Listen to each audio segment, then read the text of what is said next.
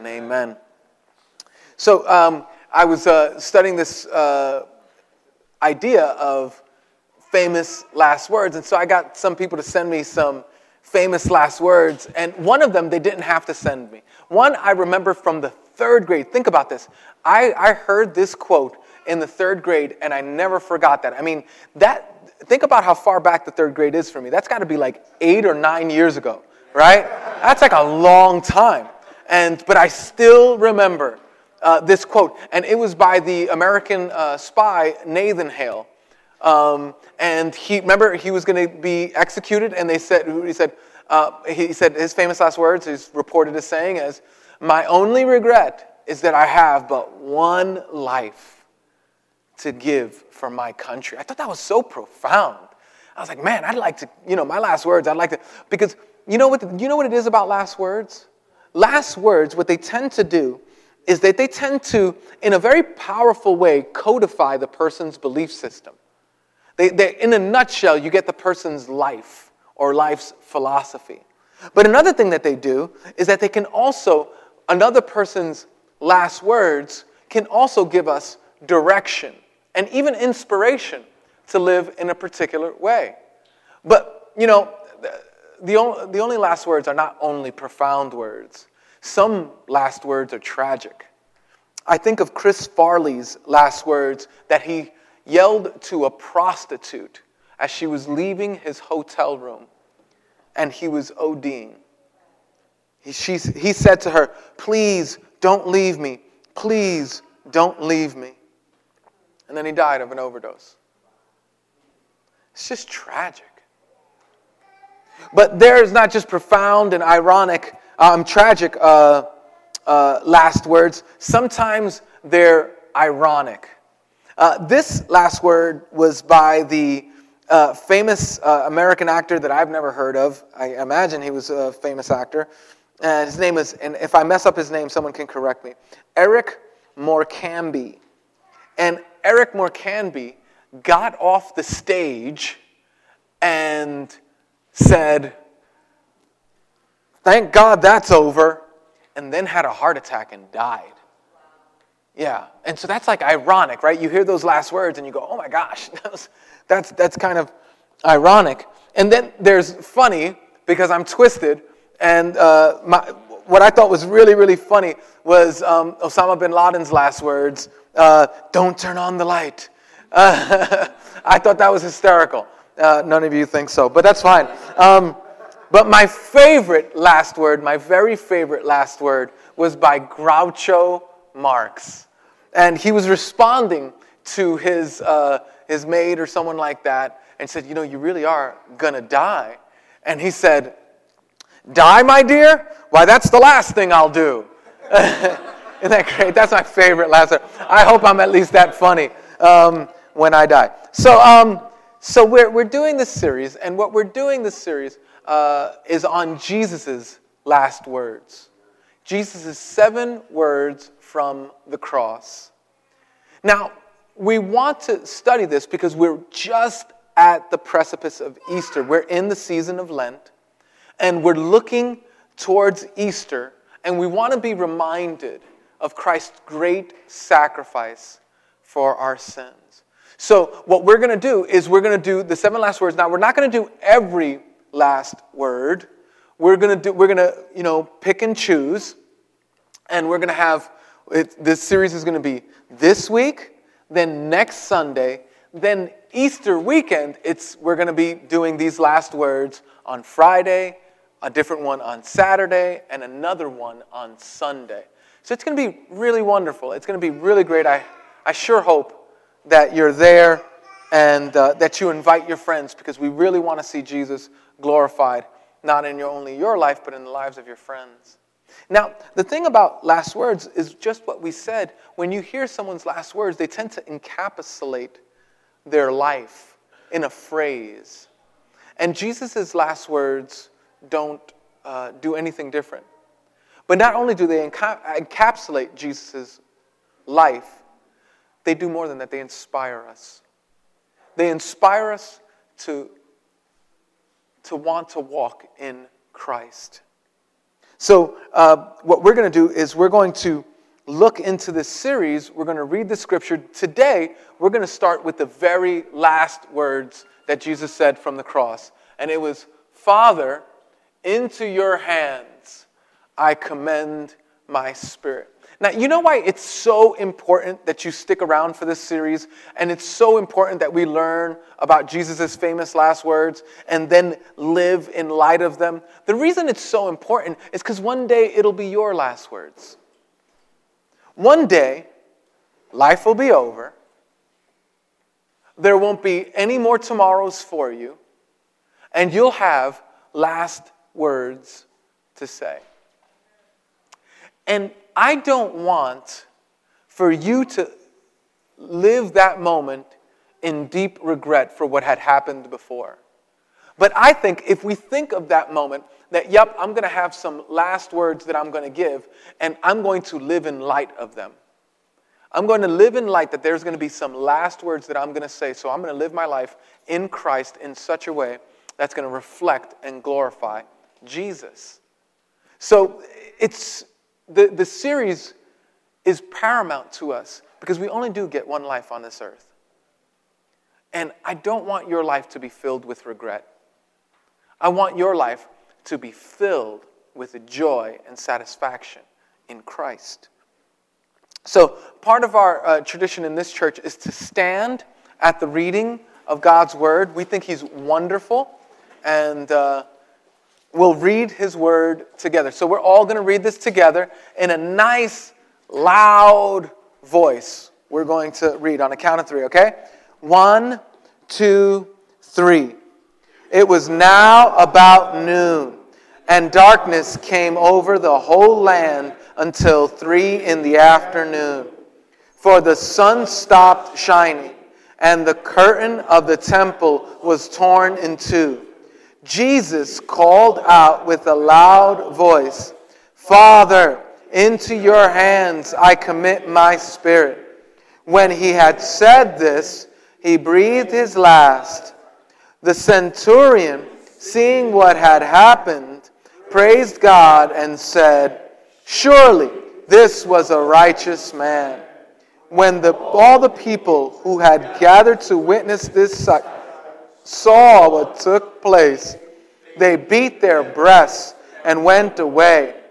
But all those who knew him, including the women who had followed him from Galilee, stood at a distance watching these things. This is God's Word. And all of God's people said, Amen. Amen.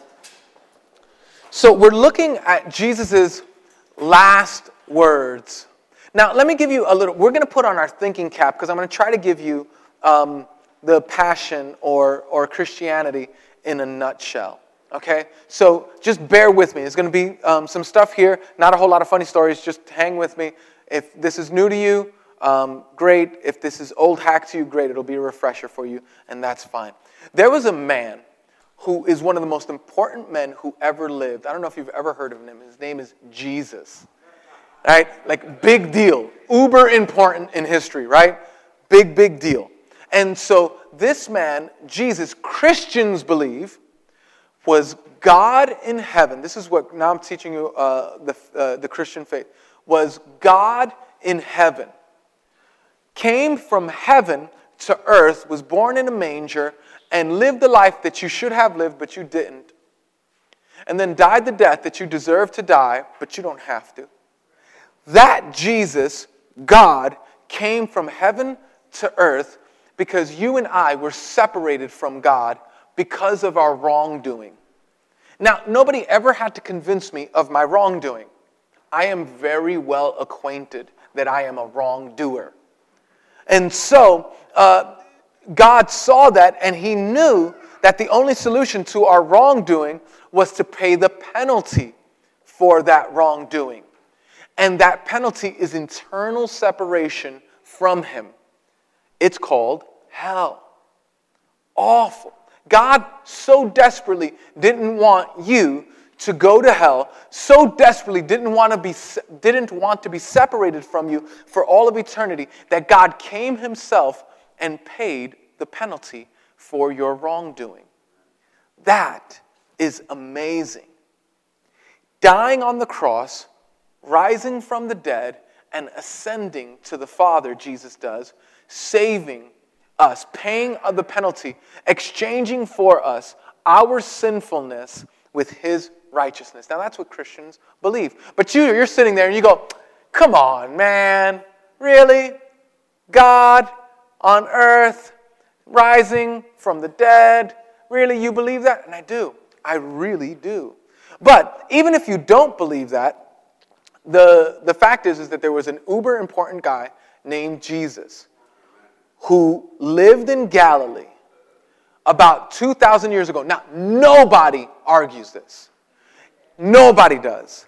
Only people who are uneducated say things like, well, how do you know Jesus was alive? How do you know Jesus was ever on earth?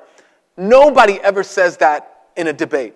In a debate between, like theologians, or in a debate between people about the historicity of Jesus, nobody. You know what?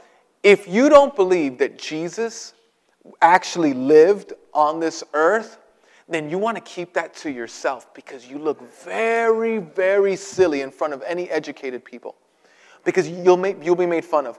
Even atheists who don't believe in Christ admit that there was a Jesus, a guy from Galilee. Now, here's the thing. This Jesus was born, lived in Galilee.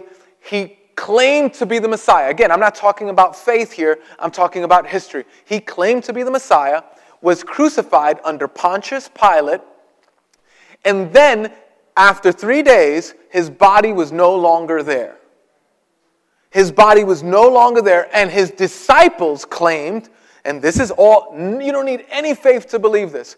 This is all fact. We don't even need the Bible to believe this. The enemies of Christ and the enemies of Christ's followers reported that this is what the disciples were saying. So people who wanted nothing to do with Christianity said, hey, his followers, his disciples, are saying that he rose from the dead after he was crucified under Pontius Pilate. They were saying that. So you don't have to have any faith to believe what I'm saying, that there was a man by the name of Jesus, lived in Galilee, said that he was the Messiah, was crucified, in other words, given capital punishment because he was under Pontius Pilate, and he died, and then nobody knew where his body was. Now, here's the rub, and this is why what we're reading is so important. Because Jesus' followers said that they saw him after he died. Someone say, after he died. After he died. If you see me before I die, that is nothing unusual. If you see me after I die, that is something to write about.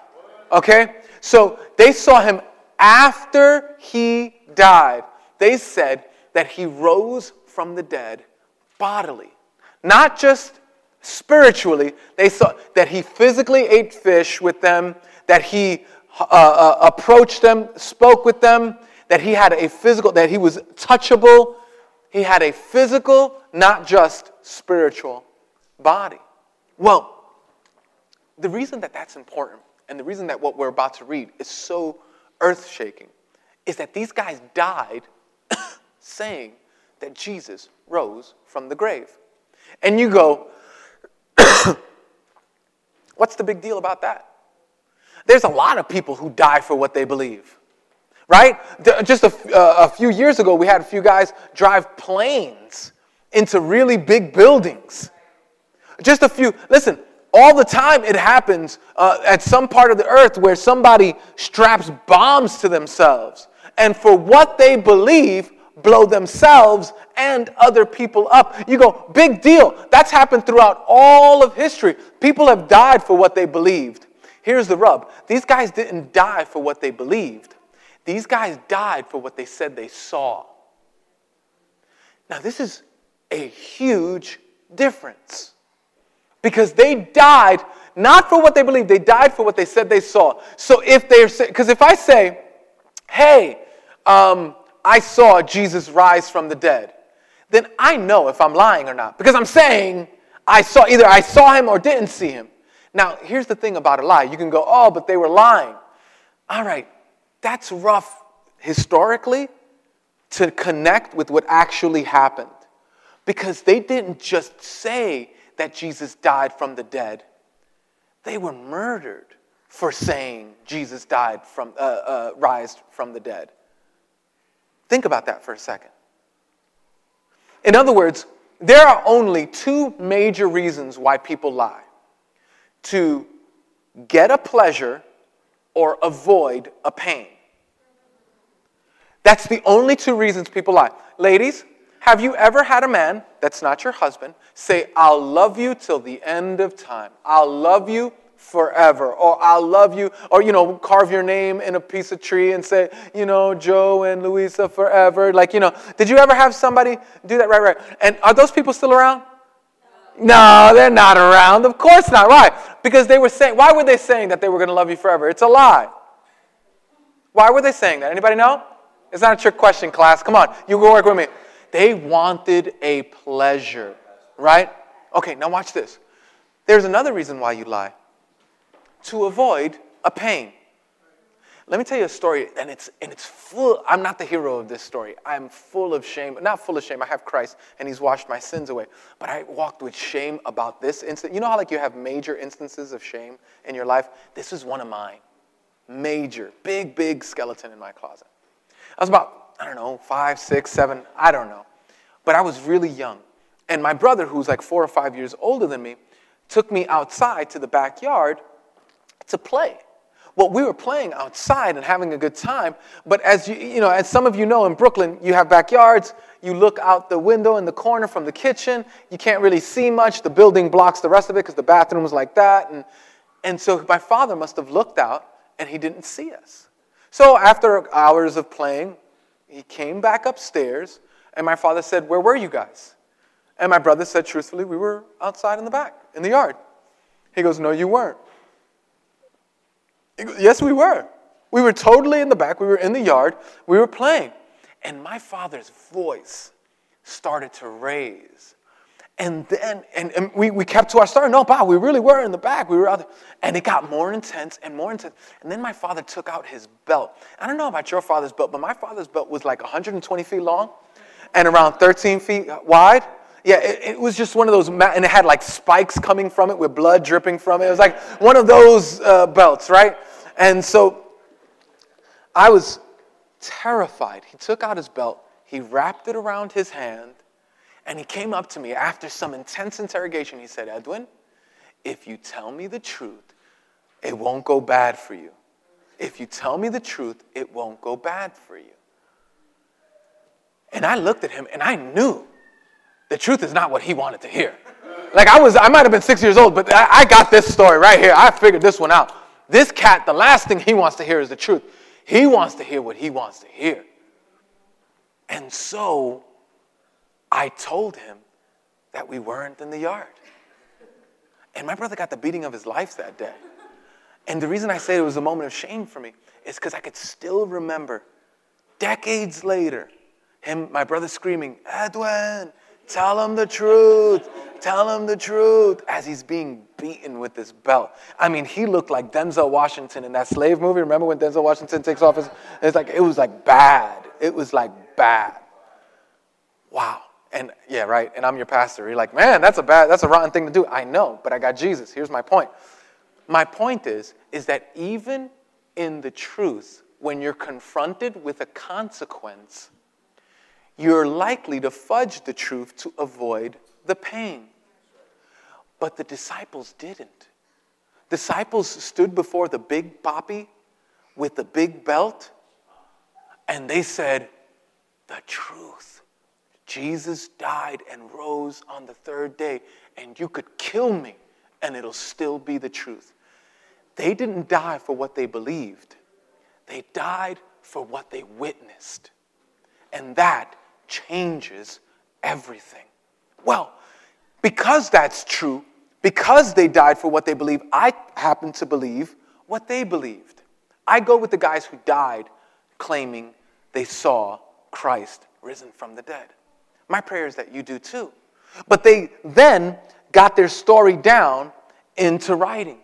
And so as they chronicle Jesus' life, Luke, who visited the eyewitnesses, wasn't an eyewitness himself, but visited the eyewitnesses and investigated them, says in the very last moments of Jesus' life, what we're about to read, or what we just read, is what happened. Here's what it says. The scriptures say in Luke chapter 23, verses 44 through 49. It was now about noon, and darkness came over the whole land until 3 p.m. Now look, if darkness ever comes around from noon till 3 p.m, something real serious is happening. So that's not normal. Noon to 3, even winter time, is, unless you live in Alaska, right, is a very bright, sunny time of the day. Now, this is not a scientific statement. Luke is not giving us exactly how that happened. We know it couldn't have been an eclipse because it was the full moon. Passover is associated with the full moon. You can't have an eclipse when you have a full moon. God can do anything, but probably not likely. If we're looking for a common, a natural thing that caused the darkness, it's probably not a full moon. So it could maybe be a sandstorm. That could have created darkness, or it could have been an immensely cloudy day. That could have created darkness. But Luke is telling us something that naturally happened that was pointing to something supernatural. Luke was telling us that darkness had covered, but this was a darkness that was more than just a cloudy day. This was a darkness to reveal the darkness of sin, that Jesus was receiving in his body the punishment for your sins and for mine. The punishment for your shame and for mine. The punishment for your wrongdoing and for mine. This darkness covered over this part of the land. For the sun stopped shining, and the curtain of the temple tore in two. This, again, is a natural thing that happened. We don't know how it happened. Was it an earthquake? We don't know. But what happened to rip the temple curtain? We don't know, but we know that it tore. And Luke is pointing to that tearing of the curtain, a natural thing, to a supernatural event. See, here's how it worked. Now, put your thinking caps with me. We're still gonna think through this. So here's Jesus. He's dying on the cross. But Jesus is a Jewish Messiah who's not coming into history in a vacuum. He's coming from a history of Jewish tradition. Well, in Jewish tradition, they had this incredible temple. And on this temple, I've actually been on that mount not a year ago. I was just recently on the mount in Jerusalem. And they now have a Muslim mosque there. It's called the Dome of the Rock. In Aramaic, it says, it's pretty anti-Christ. It says, God has no son, all over. Like that just wraps around. God has no son. It wraps around. It's in Aramaic. It wraps around. So it's pretty anti-Christian. But the point is that where the temple once stood, now the Dome of the Rock now stands. And so if you could imagine the temple standing there, it had the court, and it had this place called the Holy of Holies, and then it had the Most Holy of Holies, or the Holy of Holies, right? And so it's the temple court, the holy place, and the Holy of Holies. Now, why is this important? Because the only time you went into the Most Holy of Holies, the only time you went into the smallest part of the room was one time a year, and you couldn't go. Only a priest could go. But a priest couldn't go unless he had shed innocent blood, the blood of a lamb. And if you go, that's terrible. Why would they shed the blood of an innocent creature like that? Good. I need you to hold that thought. Remember that. They slice the throat, they take the blood, and they sprinkle it on the altar. The altar representing God's presence here in the world. So, one time a year, the priest would come with the sin of the people, as a representative of the sin of the people, spread blood, and God would save, God would forgive, God would atone, and that's how it would be. Now think about this. This big, thick, like foot-thick curtain, it would never open, and yet Jesus is on the cross, and it tears. Foot-thick curtain. Think about the telephone book, being torn in half. Try to tear the telephone book in half. Like that. Only thicker. From top to bottom. What was Luke saying? Luke was saying that now there's not a priest who represents us, an innocent lamb dies for our sin once every year. But there is an eternal Son of God who is God himself, who is the Lamb of God, who sheds his blood for our sin, but not for a year, for an eternity. And he's saying that no longer do we need to go through the temple curtain. We need to come to Christ. That he is now the way to relationship, to forgiveness, to removal of shame, to removal of guilt. This is an amazing thing that Luke is saying. Then in verse 46, we hear Jesus, his response, or Jesus' exclamation. Jesus called out with a loud voice, "Father, into your hands I commit my spirit." And these are the words that we're going to focus on. Now, here's the thing. Jesus takes a verse from Psalm 31:5. That's what this is a quote from. 31:5.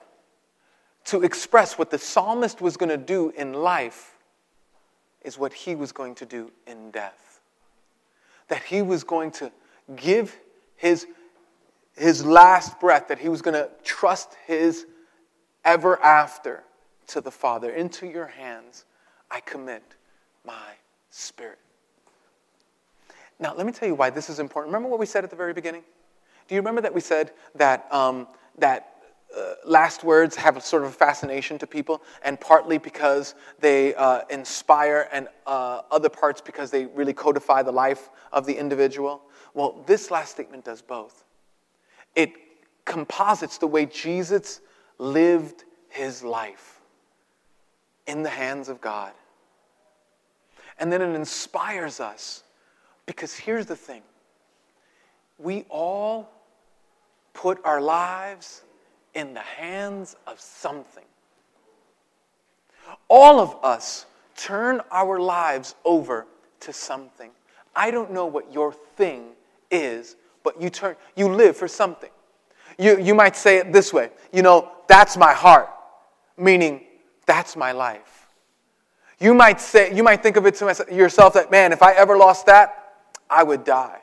Or you might say to yourself, if I ever got that, that would really be joy and happiness for me.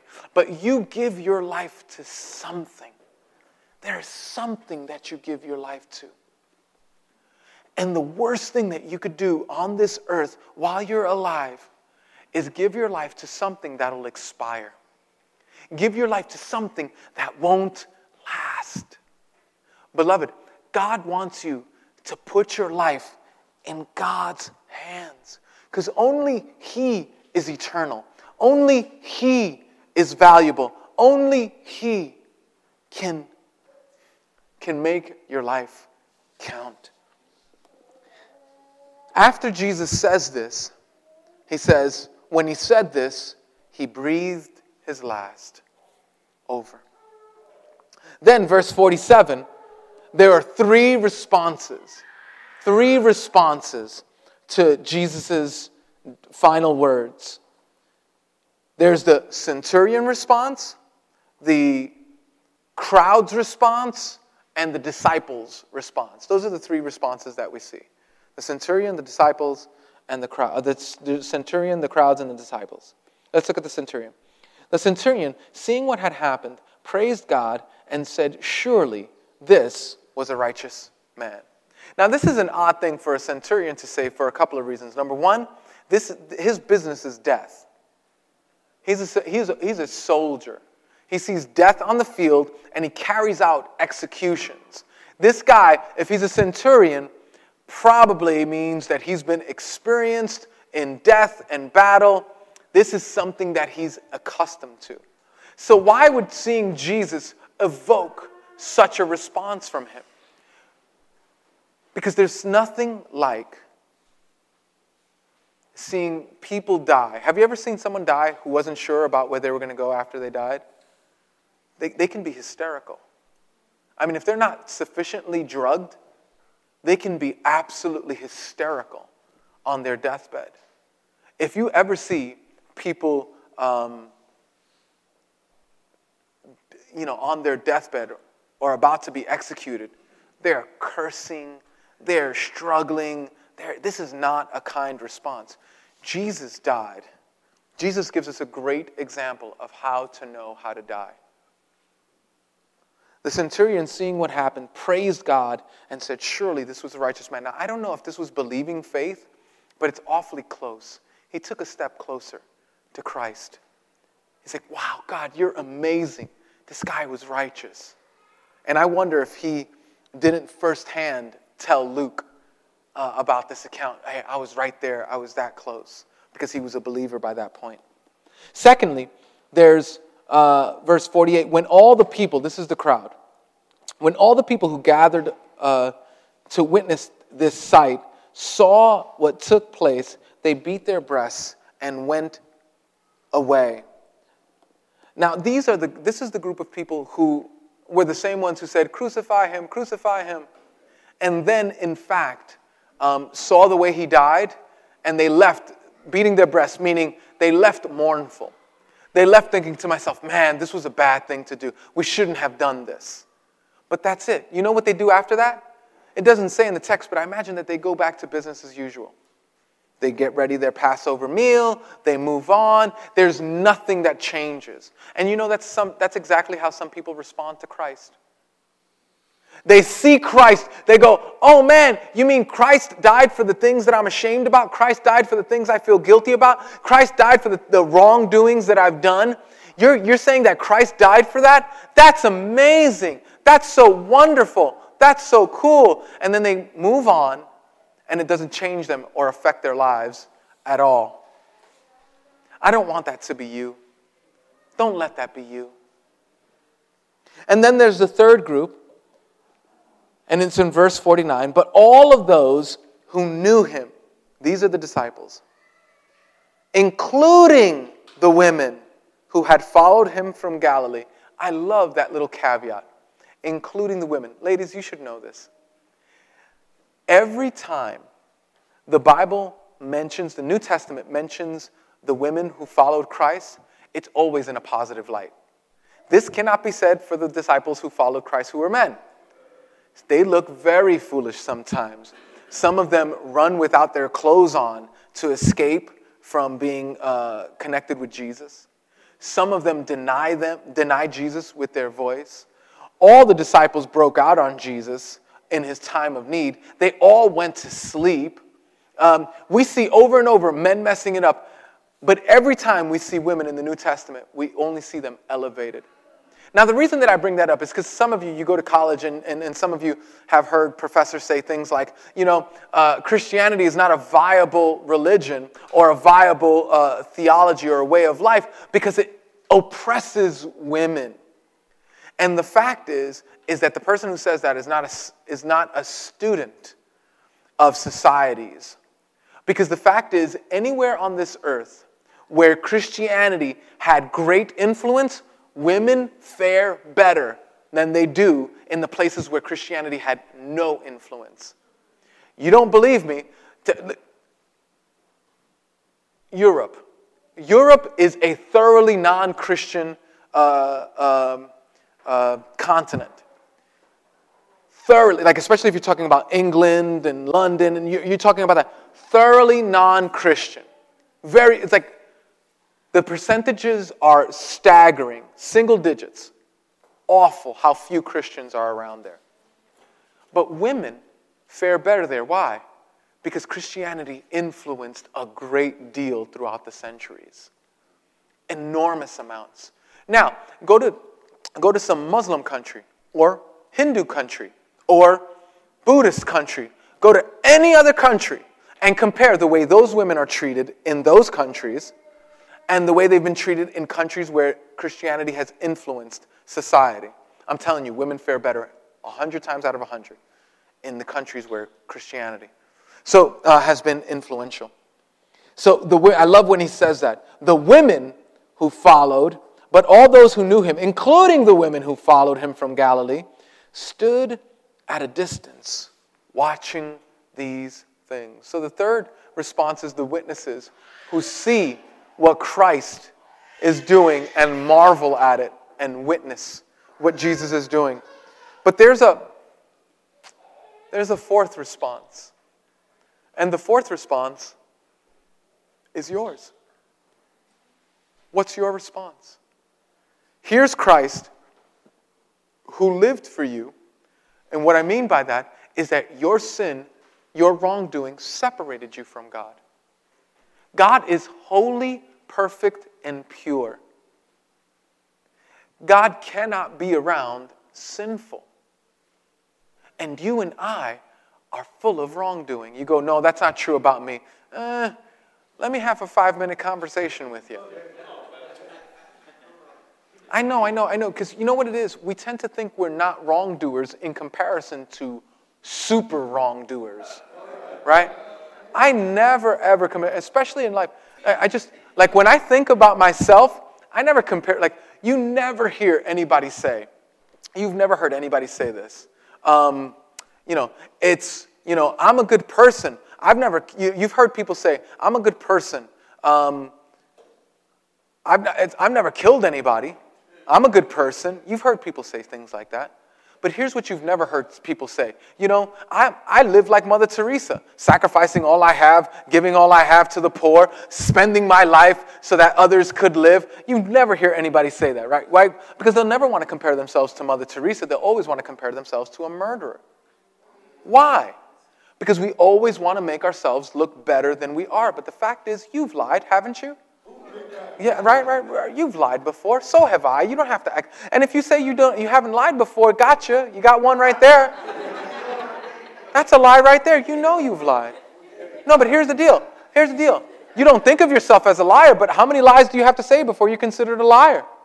And listen, if you're not sure what the number is, how many people do you have to murder before you're considered a murderer? Just one. And you go, yeah, all right, but that's lying. But I'm a good person other than that. Well, yeah, all right. Have you ever disobeyed your parents? Once? Twice? Today? Right? Okay. Right. The Bible, that's the 5th commandment. Honor your mother and father. Have you ever looked at someone and undressed them with your eyes or lusted after them? Right? Every 12-year-old boy and older says, oh boy, I'm in trouble. Yeah, you are. Let me tell you why.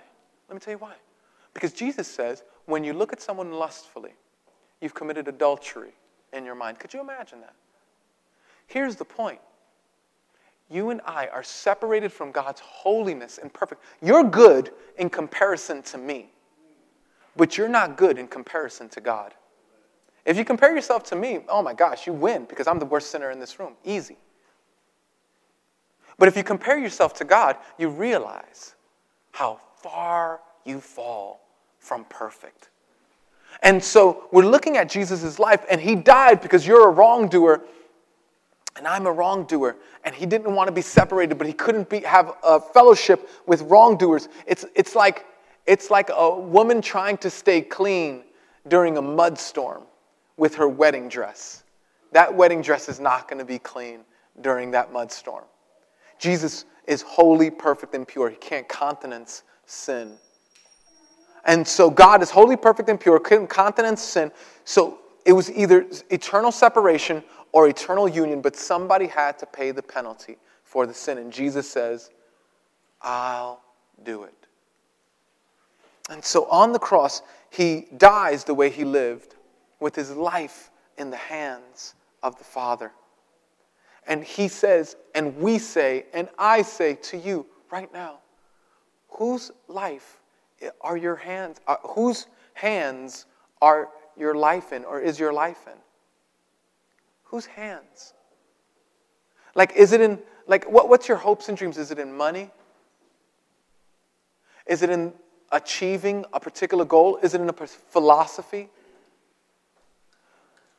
Don't put your life in the hands of something that will expire. Don't do it. It's not, listen, you were meant for forever. Don't put your life into something with an expiration date. Jesus died on the cross saying, Father, into your hands I commit my spirit. And my prayer is that you would say today, into your hands I commit my spirit. That your life would be a life lived in Christ. Now, in about 5 minutes, again, we're preparing our hearts for Easter. So if you're here and you know Christ, you can pray for those who are here who don't know Christ. But if you're here and you've never committed your life, your spirit, put your life in the hands of Christ, if that's not your story, you're going to have an opportunity in about 5 minutes to do that. Now, what am I saying when I say commit your spirit into the life of Christ? Well, it's simply this. It's that you confess, you agree with Christ that you have done wrong. And again, I don't think I have to convince you that hard about this, right? I mean, do you need convincing? Probably not. You know you've done wrong. It's the things that you feel ashamed about. So it's confessing that and believing that He forgives. Secondly, it's resting in Christ. It's confessing and it's resting.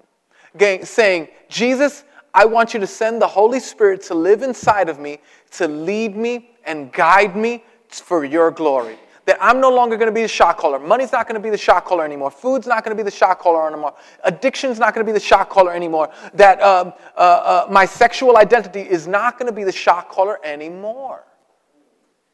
What's going to be the shot caller in my life is going to be Jesus. So it means confessing the things that I've done and asking Jesus to forgive that, believing that He forgives. Secondly, walking, resting in that Jesus lives in me in the Holy Spirit and will lead and guide me. And thirdly, trusting that Jesus is making a place for me in heaven and that I can put my trust in Him. Whose hands are you in? Because all of life boils down to whose hands are you in?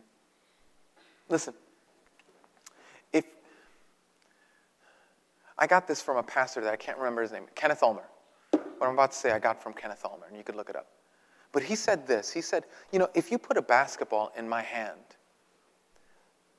that basketball is worth about $19.95. But if you put that same basketball in Durant's hand, well, that basketball is now worth millions. Right? You take a baseball bat and you put it in, all right, I'll go with Jeter. I know he retired, but I don't know sports, so I'll go with Jeter.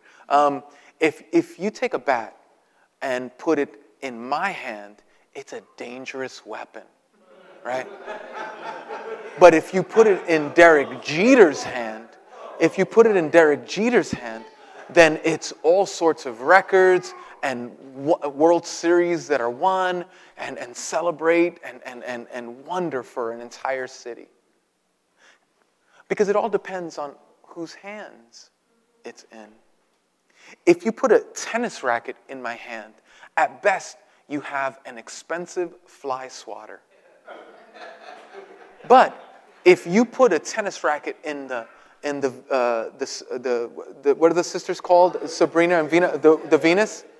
Williams sisters, then you have champions and great inspirations for youth. Because you know what? It's the same racket, but it all depends on whose hands it's in. You put a golf club in my hand, and I suspect that you ought to duck, right? But you put a golf club in Tiger Woods' hands, and you have a PGA champion. You have a person whose millions of people look up to in the golf world.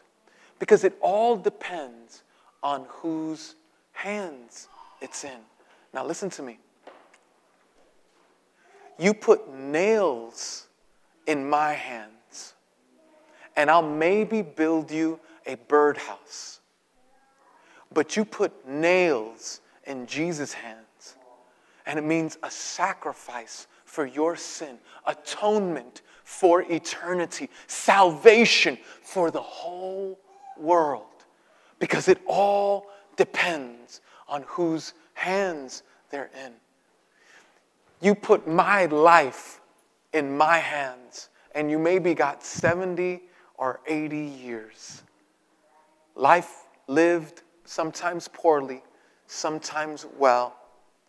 But it's no big deal, one that'll be forgotten in 100 years. But if you put that same life in Jesus' hands, there can be generational and eternal significance in the lives of the entire broken world. Because it all depends on whose hands it's in. So whose hands are you going to put your life in? Now, if it is Jesus, in about 1 minute, I'm going to ask you to stand. And when you're standing, what you're saying is, Jesus, I believe that you died for my sins, forgiving them. I also believe that you will live in me, in the Holy Spirit, and that I can trust you and rest in you and find strength and joy, even in the darkest times and the greatest sufferings. While tears are rolling down of pain are rolling down my face, I can trust that you're with me and you'll never leave me or never forsake me. And I can look forward to the future. I can look forward to knowing that no matter what this world throws at me, one day I'll have Jesus, and that will be heaven for me. Now, in about 30 seconds, I'm going to ask you to stand to confess all of that. Yes, Jesus, I want my life in your hands. That's what you're saying. You're saying about your sins forgiven, about God's presence, and about trusting Him for the future. What we're saying is that's what it means to put your life in God's hands. So I'm going to ask you to stand in about 20 seconds, and I want you to, and the reason I'm going to ask you to stand, the reason I'm going to ask you to say yes to Christ now is because Jesus stood for you. And I don't want, it's not a private deal. So, in about 10 seconds, I'm going to do it, and everything in their mother is going to tell you not to. Every demon in hell is going to tell you not to stand for Christ. Now, if you've already stood before, and you know you've already stood before, if you stood 13 times when I do these kinds of things, and I'm not being mad at you, and I'm not trying to even make fun of you, I'm trying to say that I understand that concept of wanting to rededicate yourself to Christ and, say, God, I want to really live for you.